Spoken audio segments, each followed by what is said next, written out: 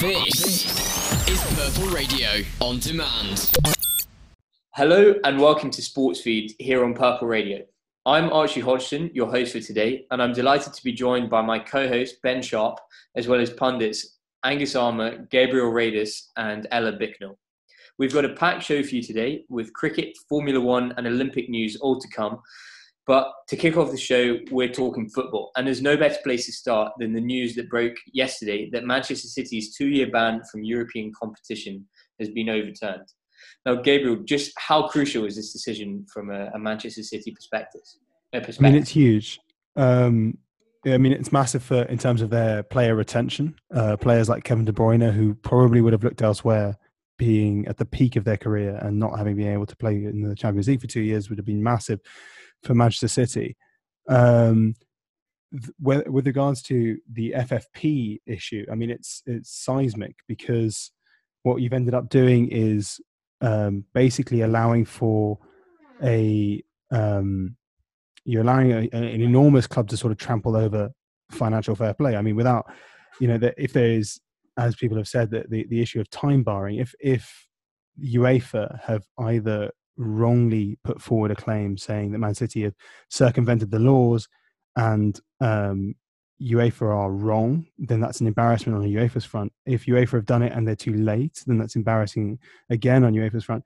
And if UEFA's claim, which they were very sure on, has been refuted by the Court of Arbitration of Sport, CAS, then, I mean, basically it all points to either immense mishandling of evidence from UEFA, or somehow City have been able to get away with one. Either way, it's enormous for the Premier League. The best teams being in the best competition in the world is really helpful for both the club and for the league as an entity and as a showcase on a global audience level. It's seismic for the teams in 5th, 6th and 7th because, you've got the likes of Wolves, Sheffield United, Manchester United that thought they would, be able to secure a Champions League place with 5th spot.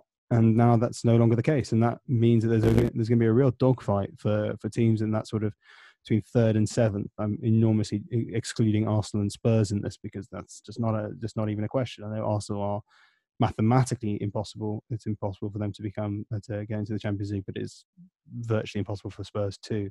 It makes for a very exciting end to the season in that respect, but it's an enormous shame in a lot of circles. It seems like to be a great opportunity for CAS and for UEFA to really stamp down and put out this issue of financial doping, which many call it. And as Gabe was alluding to there, Ben, for a long period of the season, it looked as if 5th position would be good enough for a Champions League spot, and obviously that's not the case anymore. Manchester City have mathematically qualified for the Champions League, which leaves just two spots remaining. At the moment, you've got Chelsea, Leicester, and Manchester United. They look like the leading candidates for those positions, but you've still got Sheffield United and Wolves in with an outside chance. Who do you see getting those final 2 positions? Well, I think without doubt, Manchester United will get into the Champions League. Their form is just incredible. They're unbeaten in 18. Despite drawing yesterday against Southampton, they should have won that game, losing all 3 points in the last minute. But I think Manchester United and Leicester initially came back from obviously the COVID-19, not in great form, but after the draw against Arsenal and then the next game they won, they look like they're back on their pattern of winning games. So I think they're the 2 strongest sides, especially after Chelsea lost to West Ham last week. If I can jump in, I disagree with Ben in that respect, only because we saw Leicester's performance against Bournemouth on Sunday, where Bournemouth dismantled a Leicester side, who are looking bereft of quality at the back. That formidable partnership of Suyonglu and Johnny Evans as a back 2 with Kasper Schmeichel in goal was sort of torn apart by a Bournemouth side that have not been able to score for love nor money. including Dominic Solanke, who's played about 39 Premier League games and not scored. The classic stat was that Dominic Solanke had more England caps than he had goals in the Premier League, and now he's somehow managed to overturn that. So I think Leicester have got a very tough run-in of games. They've got Spurs up in the next couple of weeks, and Spurs will be looking for a Europa League finish and also to finish above Arsenal. And Wolves have looked really, really good. I mean, Chelsea, I think, are going to scrape in by the skin of their teeth. I think they've just got too much quality. And I agree with Ben in the form of United. And I think it's just going to be the Wolves that are the one that are going to miss out. And I think we might see Leicester even drop to sixth, which was unfathomable at the turn of the year when they were 15 points clear of the Champions League places. I mean, they were, there was a time when they were discussed in the same breath of Liverpool for the title, and that's just a long time ago. And I think the issue with Brendan Rodgers, as has been traditionally the case, that it wasn't really tested at Celtic because they were so head and shoulders above every other team in the Scottish Premiership. The issue that he's had at Liverpool, the issues that he's had at Leicester, have been that he's been very, very good until it's gone bad, and then he's not been able to reverse what seems to be quite a quick slide into quite poor quality football. I mean, he still tries to play with an attacking brand and a watchable brand of football, but against Bournemouth on Sunday night, they were appalling. Like really, for a team that have looked dead and buried for some weeks. So yeah, I mean, I'm worried for them. As you said, it was a very poor, albeit uncharacteristic performance from Leicester against Bournemouth, and I think quite rightly they've received a lot of criticism for that. But do you think, Gabe, that perhaps that criticism has gone over the top, considering just how good a season Leicester have had? I mean, I think you've got to remember that they are punching well above their weight. I mean, they have such limited buying power comparatively when you consider the teams in and around them. So do you think, I mean, when all is said and done, even if Leicester do miss out on a top four performance, you'd have to say it's been a successful campaign for them?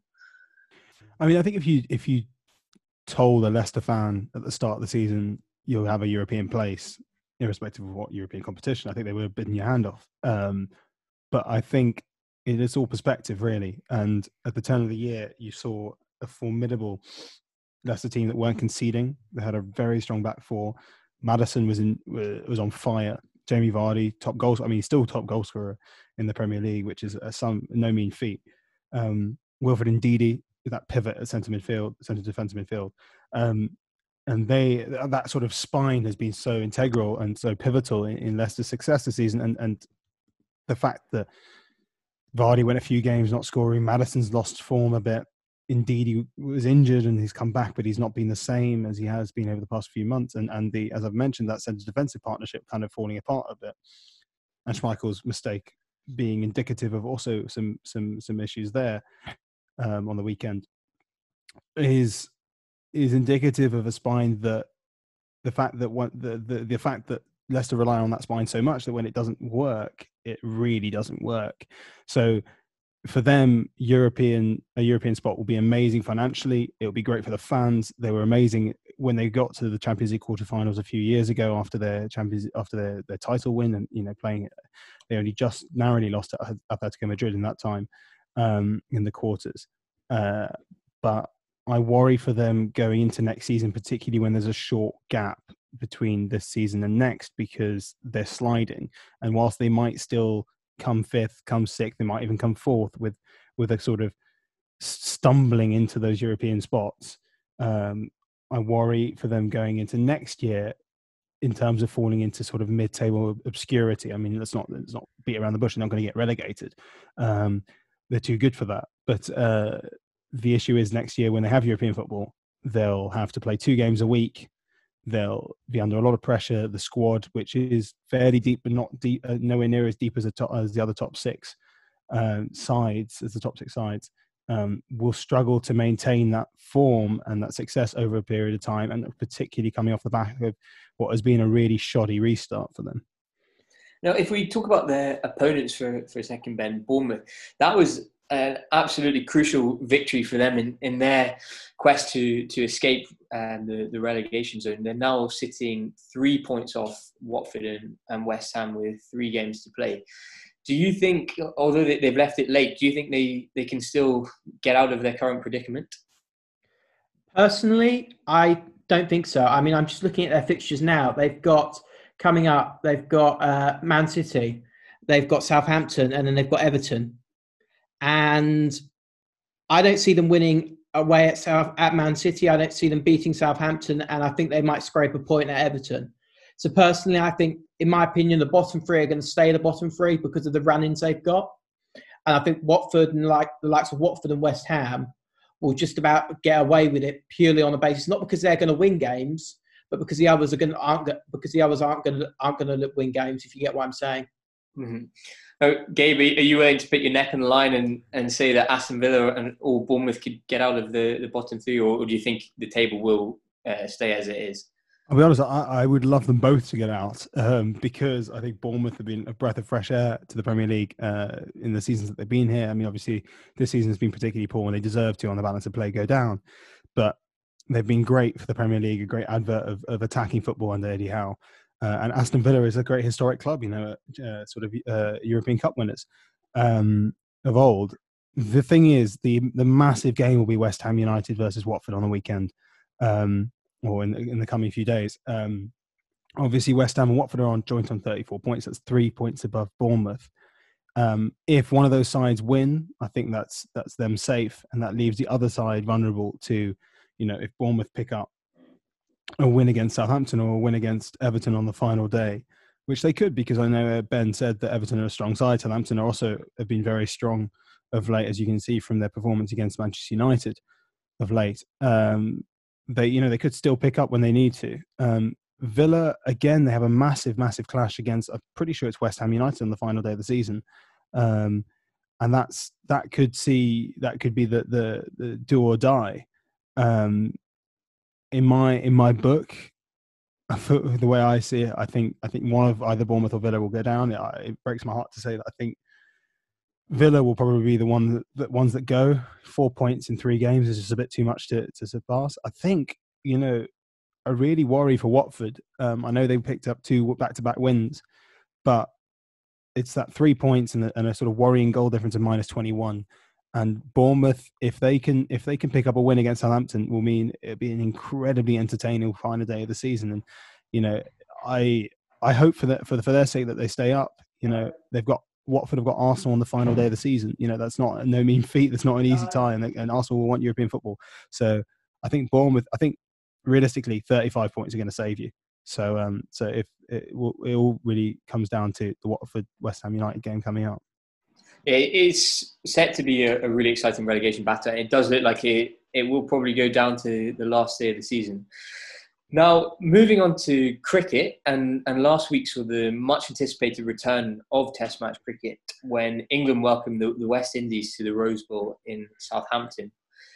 Now, Ben, West Indies ended up beating England by 4 wickets. But who were the standout performers for you?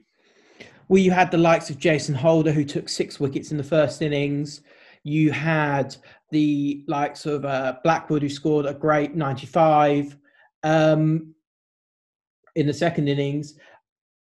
I personally think that the West Indies were always going to be a strong side if they could get runs on the board, because their bowling attack is really, in my opinion, underrated. They've got pace, they've got swing, they've got everything, in my opinion. They've got a decent spinner in Rushton Chase who can hold up an end. So I really think that if they back well, they can continue to perform well in English conditions. And Gabe, a lot was made before the test of the England selectors' controversial decision to omit Stuart Broad from the team. Do you think in the wake of England's defeat, it's kind of obvious that they got that one wrong? Yeah, unfortunately. I like Mark Wood.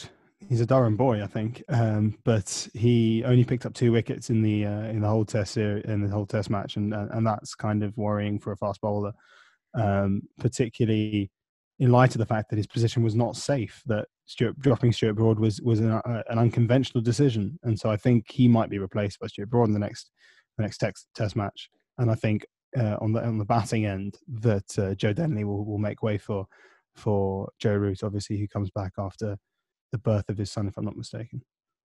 And Ben, which areas do you think are key for England if they want to win the second test? Well, it's their middle order partnerships that have sort of usually been the strength of England in past. You've had the likes of Ben Stokes and Josh Buttler batting well together.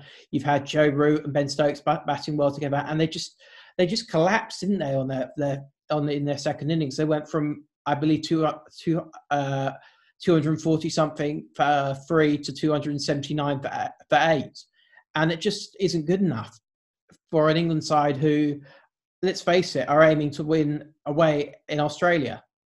And I kind of understand the Stuart Broad decision, because it depends on what view you take. Do we take the long-term view that we are building towards an away Ashes? Or do we take the view that we should win tests now? I know we've got the World Test Championship, which we can get points for now.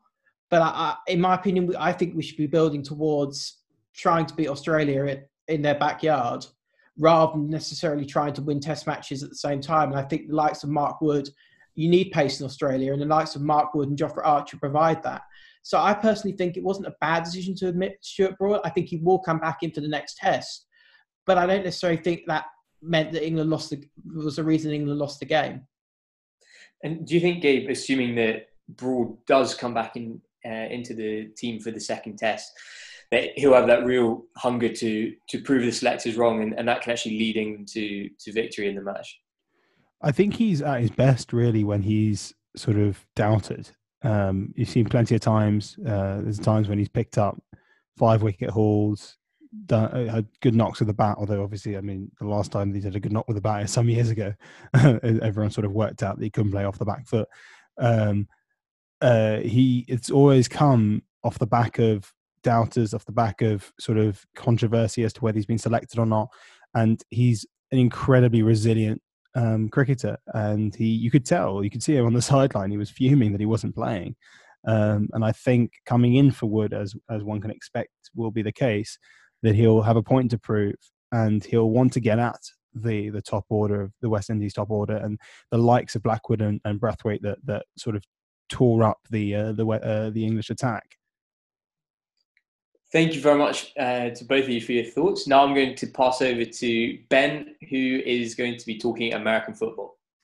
Thanks, Archie. Thank you very much. Now, we're going to talk about American football, and possibly the biggest story this week was the $500 million contract awarded to Patrick Mahomes of the Kansas City Chiefs. Gabriel, just give us an insight in, does he deserve that amount of money? Is it risky from the Chiefs to give him such a large amount of money at such a young age? And do you think that they will ultimately benefit from it? I mean, these things always come with risks, but he's a generational talent. I think that's definitely what people would say, and what you can see from his couple of seasons in the NFL, that he's been, head and shoulders above any quarterback. A Super Bowl winning quarterback is not something to be sniffed at.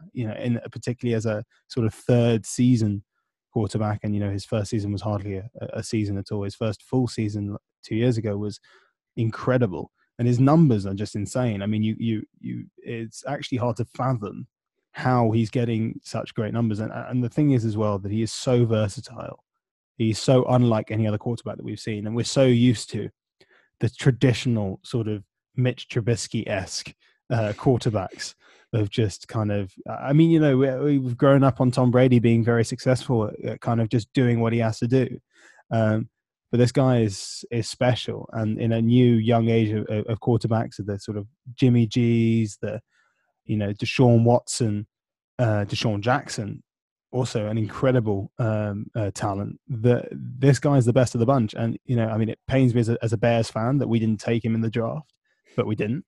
The Chiefs were right to take him, genius, and the guy's got a baseball-sized contract because he's been unbelievable. He's been, just as I said, head and shoulders above the rest for 2 years now. Is there a risk, obviously, because of the salary cap in American football, that they've spent so much money on a quarterback that they won't be able to provide him with the weapons that he needs around him, the wide receivers, the tight ends, like Travis Kelce, those sorts of players. So, for example, if we look at Tom Brady's stint at the New England Patriots, he was never the highest paid player in the league. He was actually on about $20 million a year, which is not to be sniffed at, obviously, but he deliberately kept his salary demands low so that they could provide him with weapons around him. Do you think that's a risk for the Kansas City Chiefs? Yeah, I mean, I think it is a risk. Obviously, you had with Tom Brady, you had like Gronk, who was his big outlet, and Travis Kelce's enormous for the Kansas City Chiefs as well. You've had in the past like Tyreek Hill and those sorts of players that have been instrumental in the Chiefs' offense. And defensively is actually where they've at times been lacking.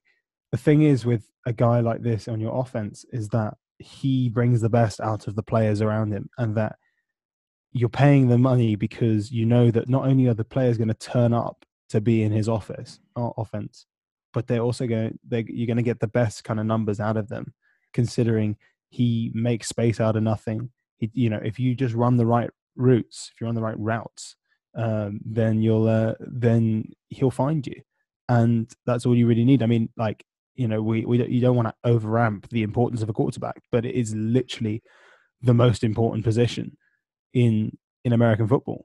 Like, if you don't have a good quarterback, you're not going to score any points. And if Kansas City are taking the opinion that let's spend all our money on a quarterback, but we're locking him down for 10 years, and due to the salary cap, we can build a young sort of fresh team around him and not sort of repurpose the money on sort of bigger talents that we'd normally spend on bigger talents on paying and maintaining Patrick Mahomes, then it makes sense because the guy is the best player out there. Now we move. I mean, I completely agree with you. I mean, I think that it's worth spending the money. He not only will his quality attract big players, but I think that it will also mean that potentially we see big players lowering their salary demands just to play with him. I just want to talk about Cam Newton. He's moved to the New England Patriots, really struggled, previous MVP, regular season MVP, and the Super Bowl runner-up. He's going for $1 million a year, the minimum he can get, up to $7.5 million, depending on bonuses and how much he plays. Do you think New England has picked up a gem in him if they can get him fit?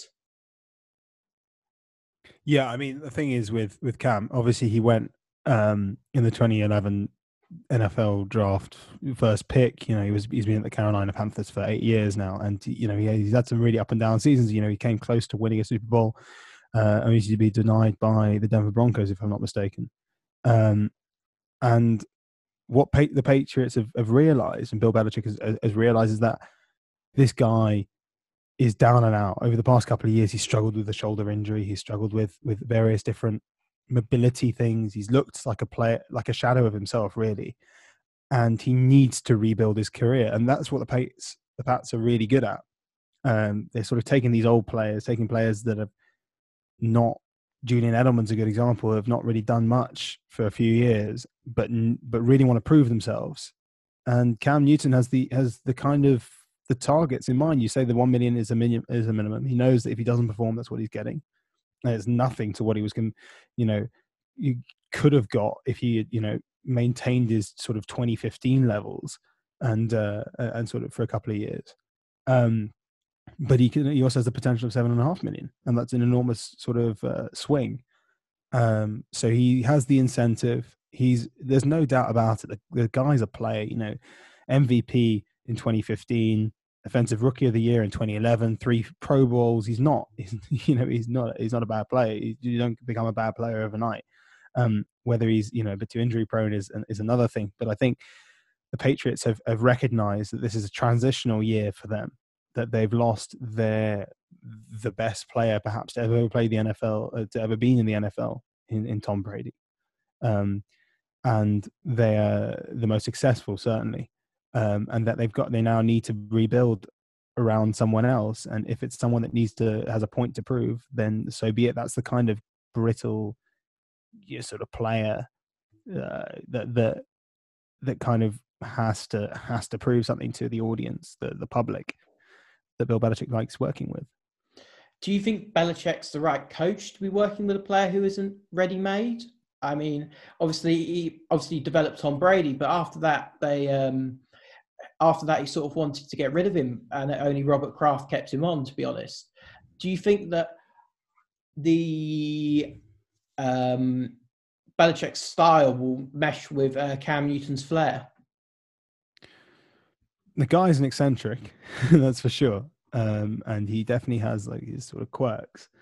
I think Bill Belichick won't probably try and rein that in. I don't think that's in his style. I don't think it's in his. I don't think it's in his best interests. But yeah, I mean, undoubtedly, it's going to be a very different vibe to the sort of austere Tom Brady, who kind of just came in and out, sort of consummate professional. And there's not to say Cam Newton isn't, but Cam Newton has definitely got more of the sort of extroverted elements to him that are not just solely based on the football field. I mean, only time will tell. That's a sort of cop-out answer, but it's hard to say whether Bill Belichick will. I mean, he hasn't had to deal with a different quarterback for the past 20 years. You know, he's not had that experience for a very long time. But he's a top coach, and you know, I expect Cam and Belichick to get the Patriots into the playoffs. You know, because they always do. And moving on to Tom Brady, who has moved to the Tampa Bay Buccaneers along with his good friend Rob Gronkowski, who's come out of retirement after 4 years.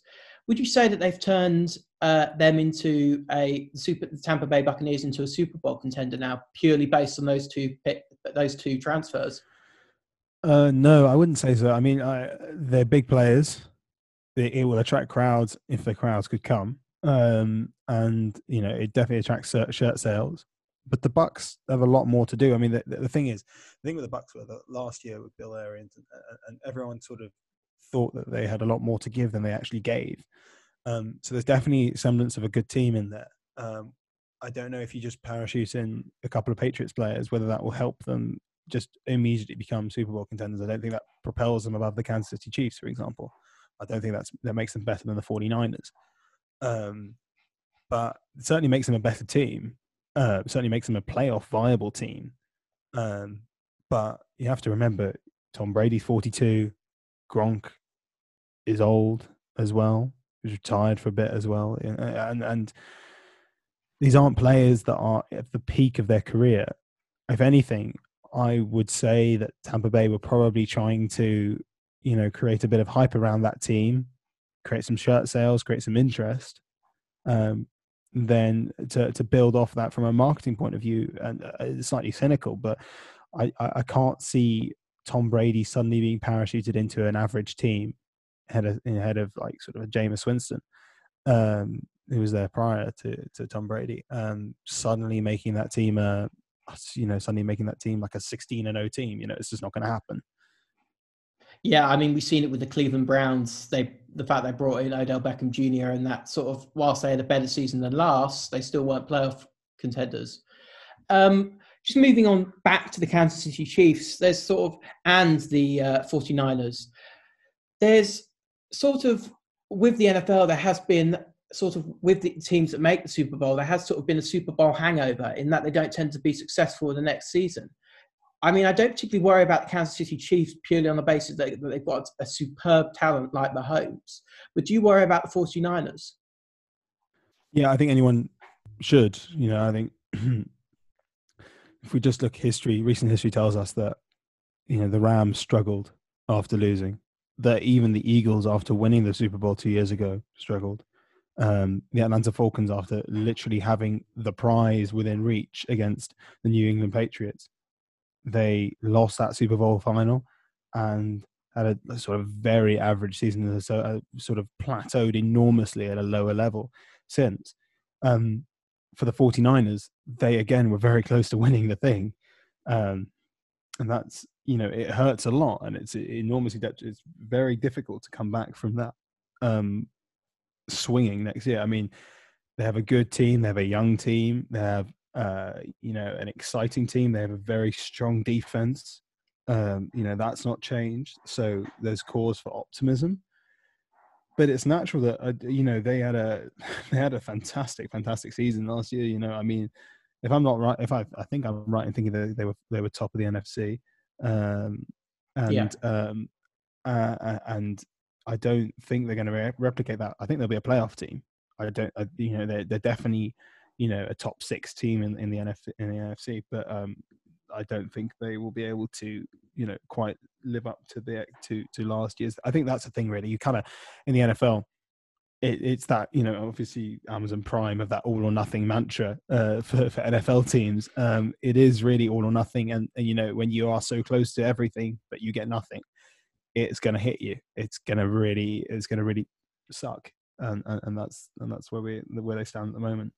And finally, I left probably the biggest story to last because it's such a controversial topic and such a topic that can be discussed quite widely.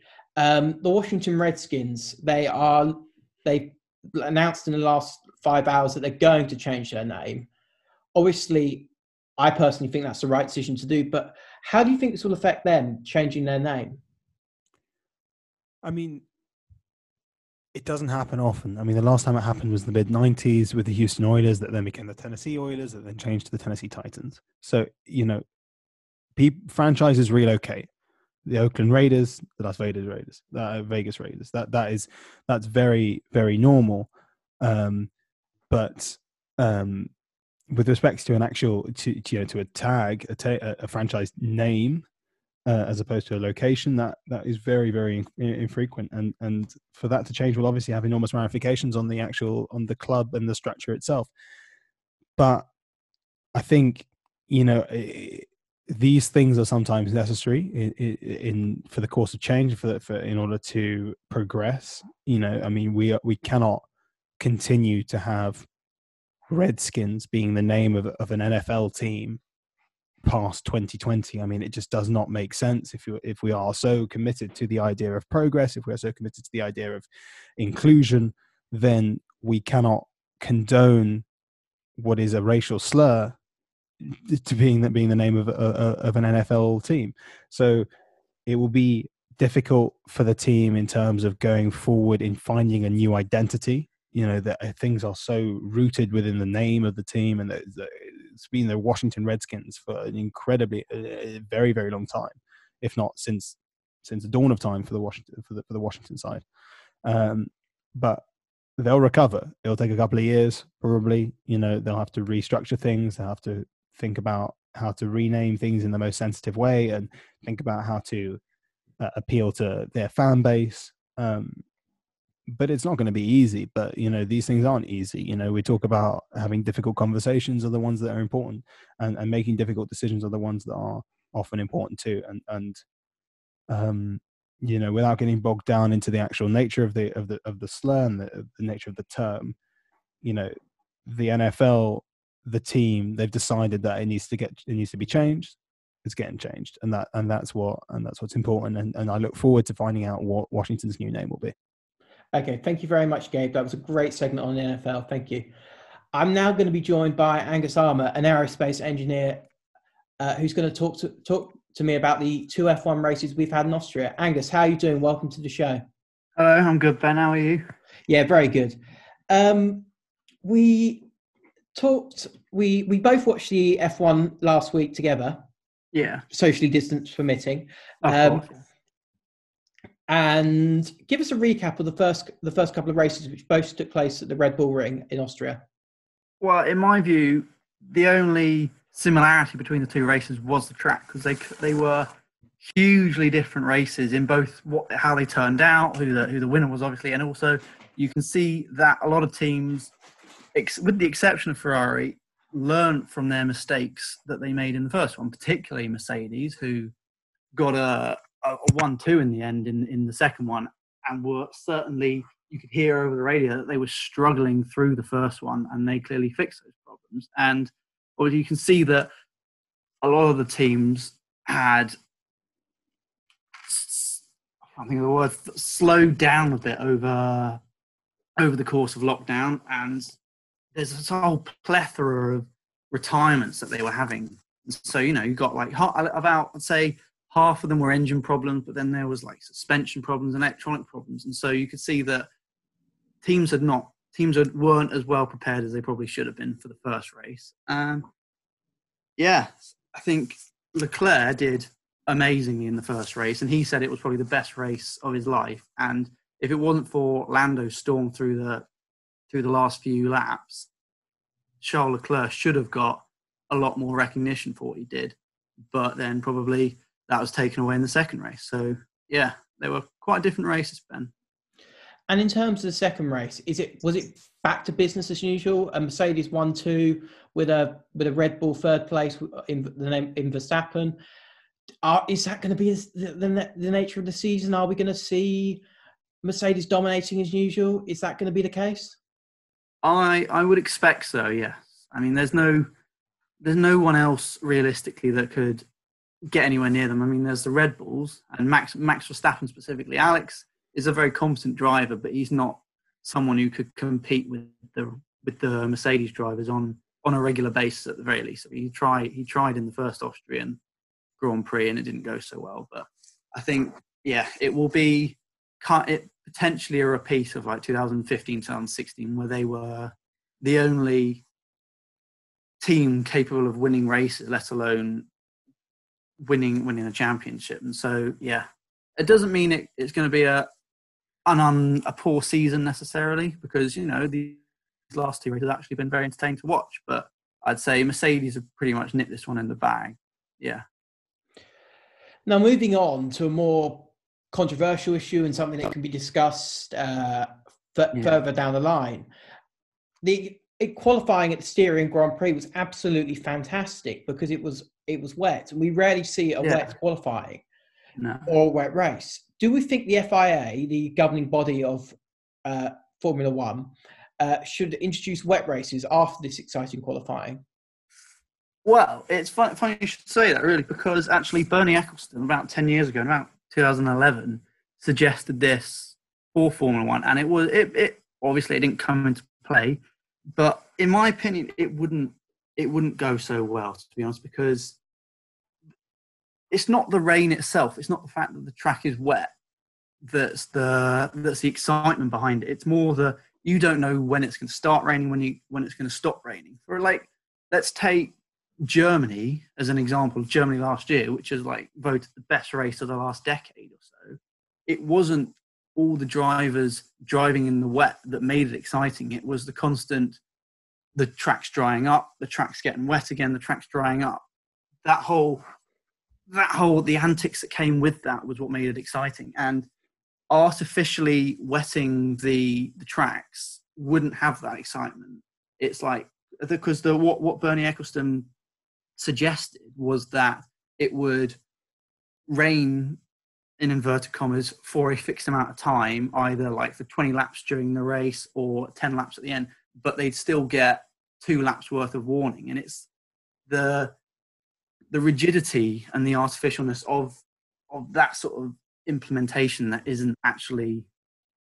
wouldn't go so well, certainly. Is there also a safety issue at hand, in the sense that obviously if you saw the qualifying was delayed on Saturday because of safety? Do you think that there's a safety issue in the sense that if you introduce a wet race, you could potentially see more drivers crashing out and potentially another fatality in F1, which is something we really don't want to see?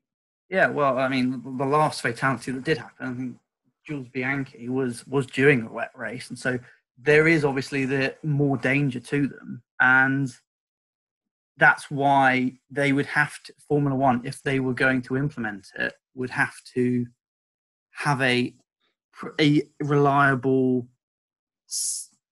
have it reliably on course to happen, as it were. So all the teams know when it's going to happen, to minimize the danger, because ultimately wet races are more dangerous, and Formula One introducing wet races is them actively making the sport more dangerous, and which, obviously there's a load of fans who would relish at that idea, but actually Formula One itself would be held accountable ultimately for making Formula One more dangerous, which is not something they want to be branded with. So I think if they want to implement more wet races, they should put certain tracks, certain events at different times of the year. So, or go for tracks that are more likely to rain at.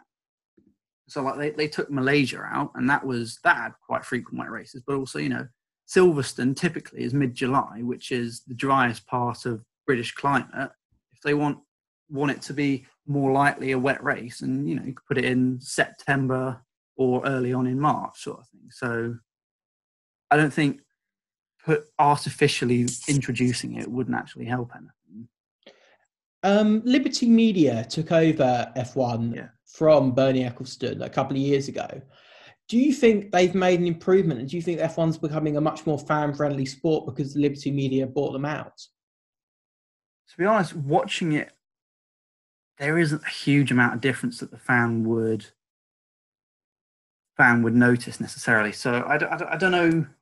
They're more responsible for viewing rights and that sort of thing, as opposed to how the average F1 fan can watch it.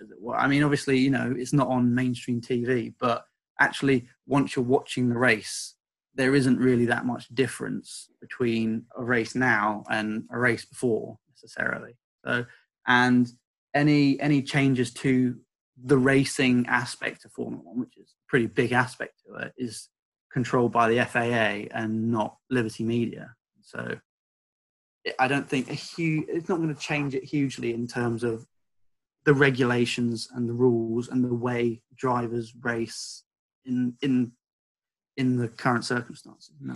But do you think gives fans more access to the drivers, Liberty Media owning it? I mean, we've seen the likes of the F1 Drive to Survive documentary on Netflix. More Twitter and Facebook stuff during the races. What do you think? I hadn't really considered that initially, but yes, that is certainly an aspect. But also, there's a lot of the drivers take care of a lot of PR themselves. Like Liberty Media or not, a lot of drivers would have their own Instagram accounts and be able to interact with their fans that way. And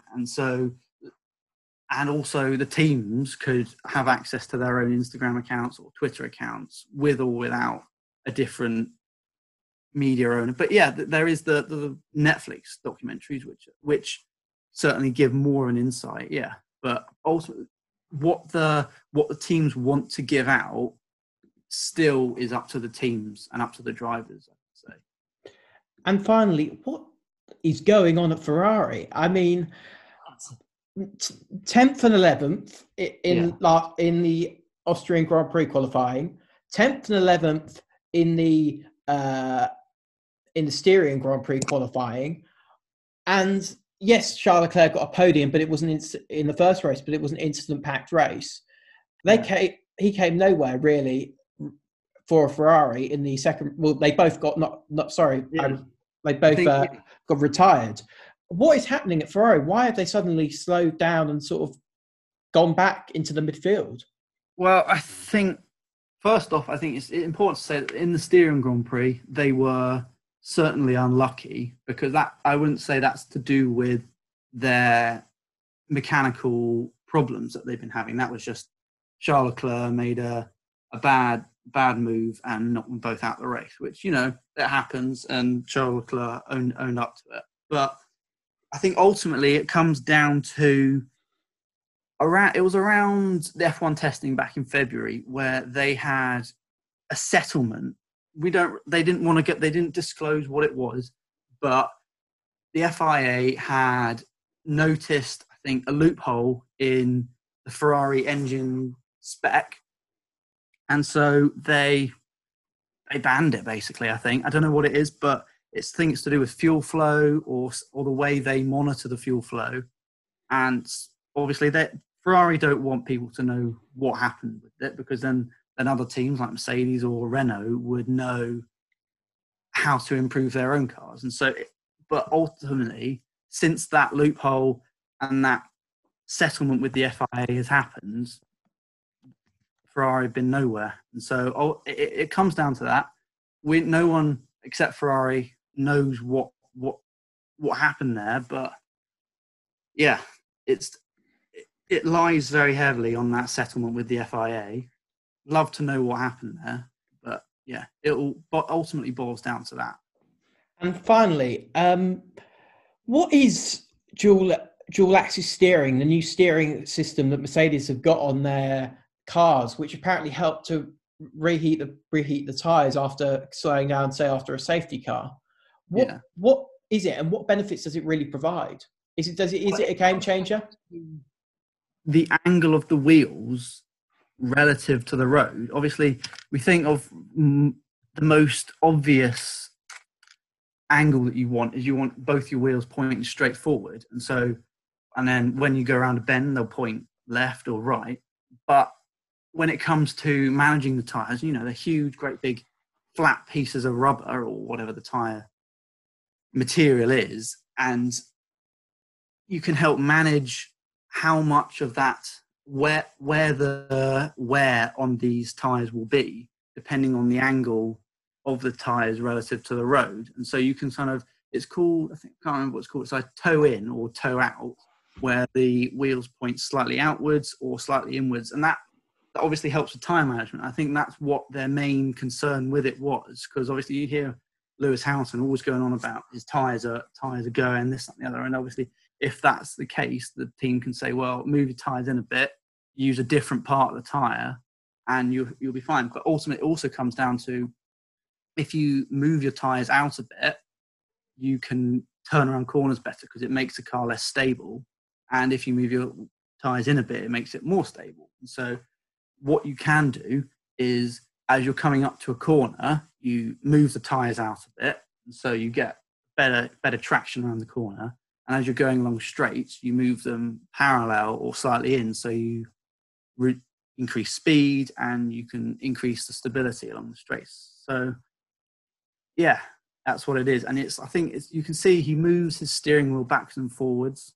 I don't know the ins and the outs. There's probably a specific method behind it, because obviously if you pull it too far, it will come off the steering wheel. But it ultimately boils down to that. And it doesn't look like a particularly complicated system, but Mercedes has been saying that they've been trying to develop this thing for 3 years now, and they've only just implemented it now. So it's something I think they may have deliberately only come in with it at this point so that other teams would not have a chance to copy them.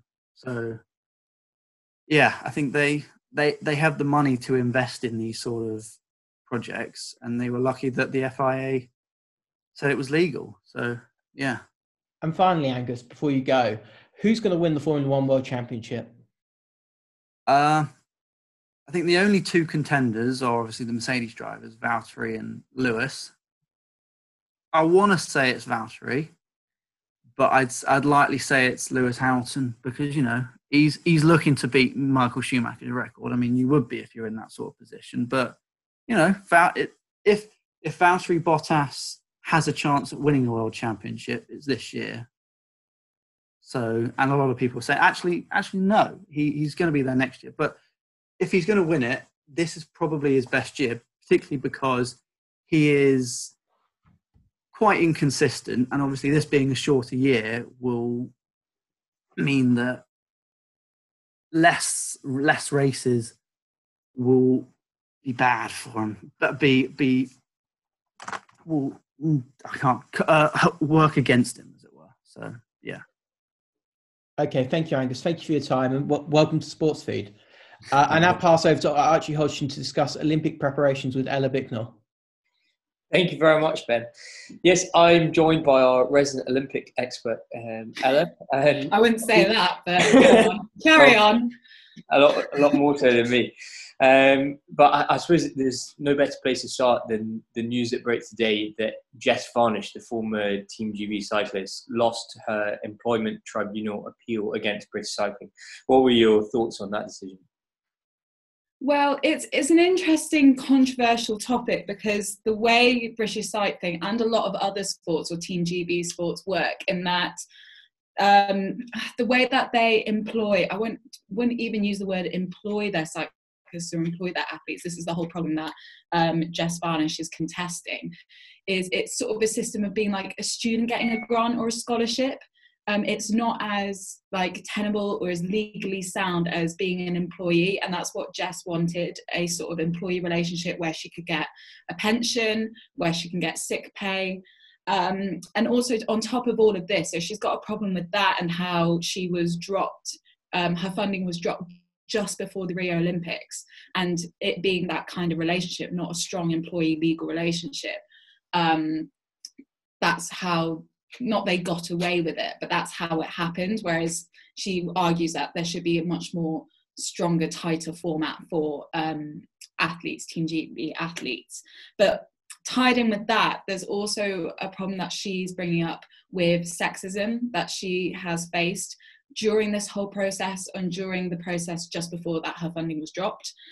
So a Team GB coach called Shane Sutton, when she was leaving the sport and she was like, what am I going to do? I want to carry on cycling. He said to her, go and have a baby, which you wouldn't say that to a male athlete. And it just was completely lack of understanding and casual sexism there. So it's a tricky case because it is an athlete arguing for employment rights, but also there's the undertone of sexism in there, which complicates it. So I can understand why she's devastated, but I think we need to hear more from her and to see whether or not she applies again. We'll have to see. So do you think, even though she didn't win her appeal, this case has it's really shone a much needed light on sexism within cycling? Definitely, yeah. In all aspects of careers, not just sport, there are certain employment rights that don't necessarily favour women. So sick pay, maternity leave, and especially in sport, that's really, really difficult, allowing for a woman to leave training, leave the competitive world for a short while and then come back. That's really hard for them, but it's part of their natural way of life that they want to leave and have a baby, etc. And Jess wasn't even wanting that, and that's not even related to her case. And also, just generally, sport is such high risk to be an athlete in the world of sport, unless you're one of the big famous players who've got massive sponsorship. There's certain things that you can't necessarily protect. You don't know whether or not you'll still be in the field 2 years' time. That's why pension and sick pay are really important things to fight for, and it's a tricky controversial debate, really. Of course, coronavirus has hampered the summer sporting schedule, unfortunately. But in recent weeks, the BBC has been reminding us of some of the greatest moments in recent years, with replays from the archives. I was just wondering if there have been kind of any particular events you've really enjoyed watching back again. Definitely tennis. So tennis is no longer on the back burner now. Tennis is back on in other ways, and I'll talk about that in a sec. But I've been really enjoying the Wimbledon coverage, actually. So they've been broadcasting some of the old games, some of the old moments, and there've been massive polls going around about what's everyone's favourite Wimbledon moments. And for men, 39% of the British public said the best ever Wimbledon moment was the 2008 final, Federer versus Nadal, when Nadal won. I think it was 6-4, 6-4, 6-7, 6-7, 9-7. Oh yeah, I've got it written here.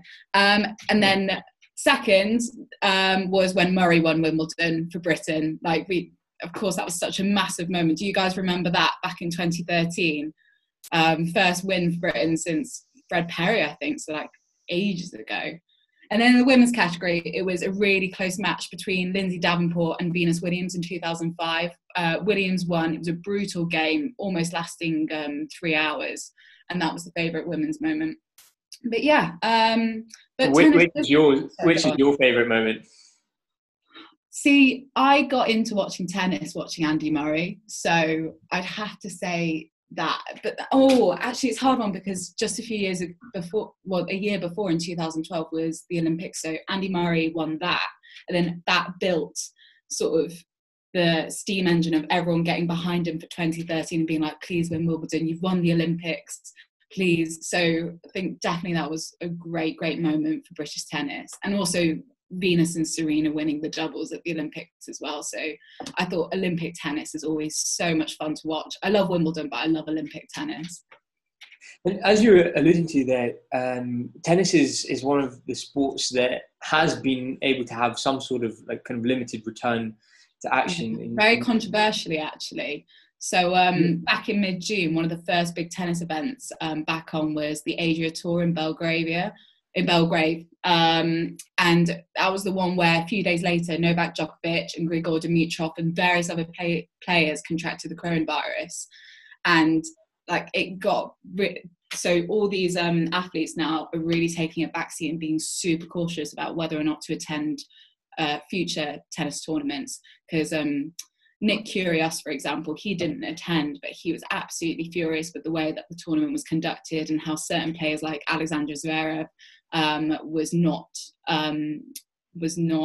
following social distancing measures. He went on to say that the tennis world is a selfish place, and he was disgusted by it. And well, then again, Nick Kyrgios he's quite famous for having quite controversial statements. In terms of big tennis tournaments, there haven't been many. So there's been a Progress Women's Championships in the UK, which is behind closed doors. It's a round robin and mainly only British athletes. So the most highest ranking player there is the number 85 in the world, which is Katie Boulter. So not a big tennis tournament, but it's on the BBC. It's just started now. BBC iPlayer, BBC Sport, still good tennis to watch if you're bored. It's just whether or not the US Open will go ahead next month. The US, as we all know, is one of the worst countries for the coronavirus right now. I think they reported 600,000 new coronavirus cases, which is terrible. And a lot of players aren't going to go, including Federer, Serena Williams. Stefanos Tsitsipas said he's 50-50. Jamie Murray's not sure. So we'll just have to see whether or not it gets cancelled. Probably won't be cancelled, but I don't think it'll be a big event like usual. Do you think with all those top players kind of expressing doubt as to whether or not they're going to attend, do you think if the tournament did go ahead, it would be just completely undermined? Yeah, I'd say so. Part of tennis is such a big personality sport. That's maybe one of the reasons why I like the Olympics. I just like the gossip and the drama. Maybe that's why I like tennis too. And to not have those big personalities, it just seems like it doesn't seem like a Grand Slam. And so, yeah, I think it would undermine it. And to think that someone wins it and says, oh, I've got a Grand Slam title, I've won the US Open 2020. They'd say, but did you? You didn't have to play against Federer. You didn't have to play against Serena Williams. It is not, I don't think it's the same. Yeah, it'll be interesting to see whether that tournament goes ahead. Thank you very much for your thoughts. And now I'm going to hand back over to Ben for the Any Other Business segment of the show. Thanks, Archie. Now, this week's Any Other Business was inspired by my younger brother, surprisingly enough. He went on a BA business flight to Geneva, and he met Bradley Walsh on in the business class lounge. What? And yeah, I know, Ella. That's amazing. He then claims to have gone to every pub in Geneva. And so my question for you is, what sports person would you like to go on a night out with, and why? Should I kick off first then? Yes, kick off, Ella. Well, to be honest, going to a club with Bradley Walsh would be pretty cool. But I don't think he classes as a sports person. So I did have a think about this. I thought maybe like a skier or a surfer. They love a good après. So I thought maybe they would be a good person to go to. But I'm going to go for someone, again, another person that you haven't heard of.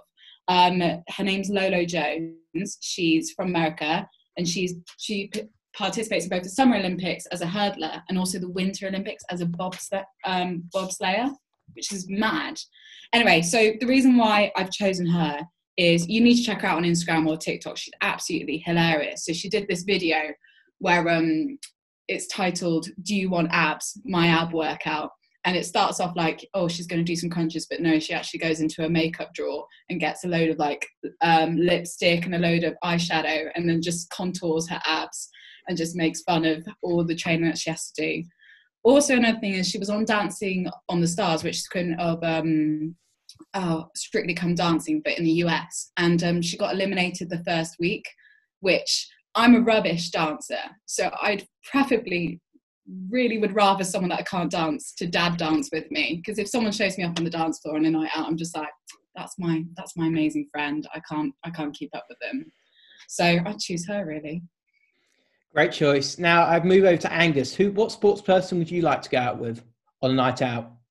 Oh, you caught me off guard here a bit. I'd go with Andy Robertson, the Liverpool left back, I think, just because a bit of a Liverpool supporter, and seeing as the fact that his form's really dropped off since Liverpool won the Premier League, you can see he parties quite hard, because he's still on a bit of a bender from it. So I think obvious choice would be him. I don't know what else to say. Yeah. Thanks, Angus. Yeah. Now move on to Archie. Archie, who would you like to go on a night out with? I was thinking about this. I was caught off guard a little bit as well, but I think a name that comes to mind immediately is Peter Crouch. I don't know if any of you guys have listened to his podcast, but he's just full of entertaining stories because he played for I don't know how many clubs, but under some really interesting managers as well, the likes of Harry Redknapp. So I'd love to hear stories about those kind of characters in the pub. And then if his robot celebration is anything to go by, I think he'd be a bit of a hit on the dance floor too. So yeah, he'd be my pick. Thank you, Archie. And finally, but definitely not least, Gabriel. Who's your pick? I would go for Christian Streich. He's the Freiburg manager. And apart from the fact that he has a wonderfully difficult German accent, so means that practically no one can understand him. He's kind of known as he's got quite a cultish figure in Germany and German football as being basically a firebrand philosopher. He's incredibly intellectually motivated. He calls all his players colleagues. He once went on a rant in the middle of a team talk about the ethical consumption of chicken. And talking about how you have to, if you're going to eat chicken, you may as well not have tortured food that's not had, all these sorts of things that you wouldn't really expect of a manager. And he's just unbelievably interesting as just quite a complex human being who doesn't just sort of conform to this classic kind of footballer brand of not really engaging in worldly ideas and being socially conscious. And obviously you have the rise of more socially conscious footballers and whatnot, but he's just this quite complex character. He cycles to all games. It's just quite unusual for a Premiership football manager to just be like getting on his bike and just going to the match. But he's obviously quite an unusual fella.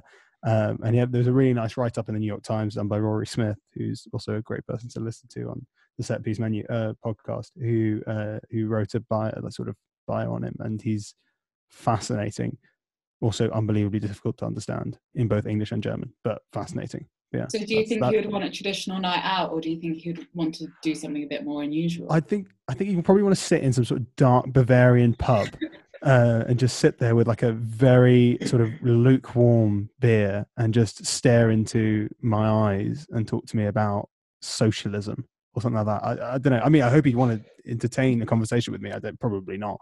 But that's what I'm getting, the sort of like gloom. I don't know if you've seen Dark, the German TV show, that sort of like gloomy, sort of brooding kind of foresty vibes. Freiburg's in the middle of the Black Forest and like in the middle of nowhere. Like it's pretty difficult to get to. And he's just sort of sitting in some sort of tavern in the corner, and you sort of like open up the curtains, and like there he is. He's sitting there with like a pint, and he's been sitting there for about 3 years. He's like, "Hello. Welcome."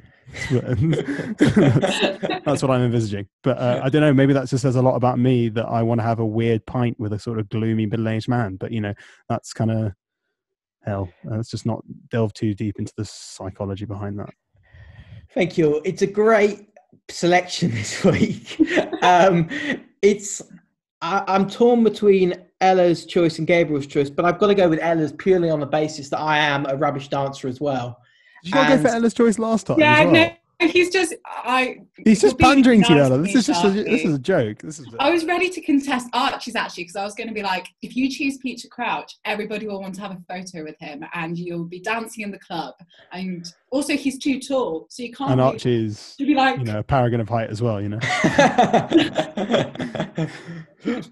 I know I chose Ella last week, but I just think purely on the basis that I'm a rubbish dancer and I wouldn't want to be embarrassed, I'd have to go with Lola Jones. But thank you, all great choice. Gabriel, I would have chosen yours. Oh, thank you. That's kind. I mean, by virtue just as continuing the chain, I would have chosen either Andy Robertson or Peter Crouch.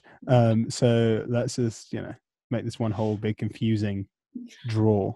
No, sorry, Ben. I'm jumping on your parade. Lola, I think that's a great decision, and who wouldn't want to know about contouring abs and stuff as well? Because I think that's cool.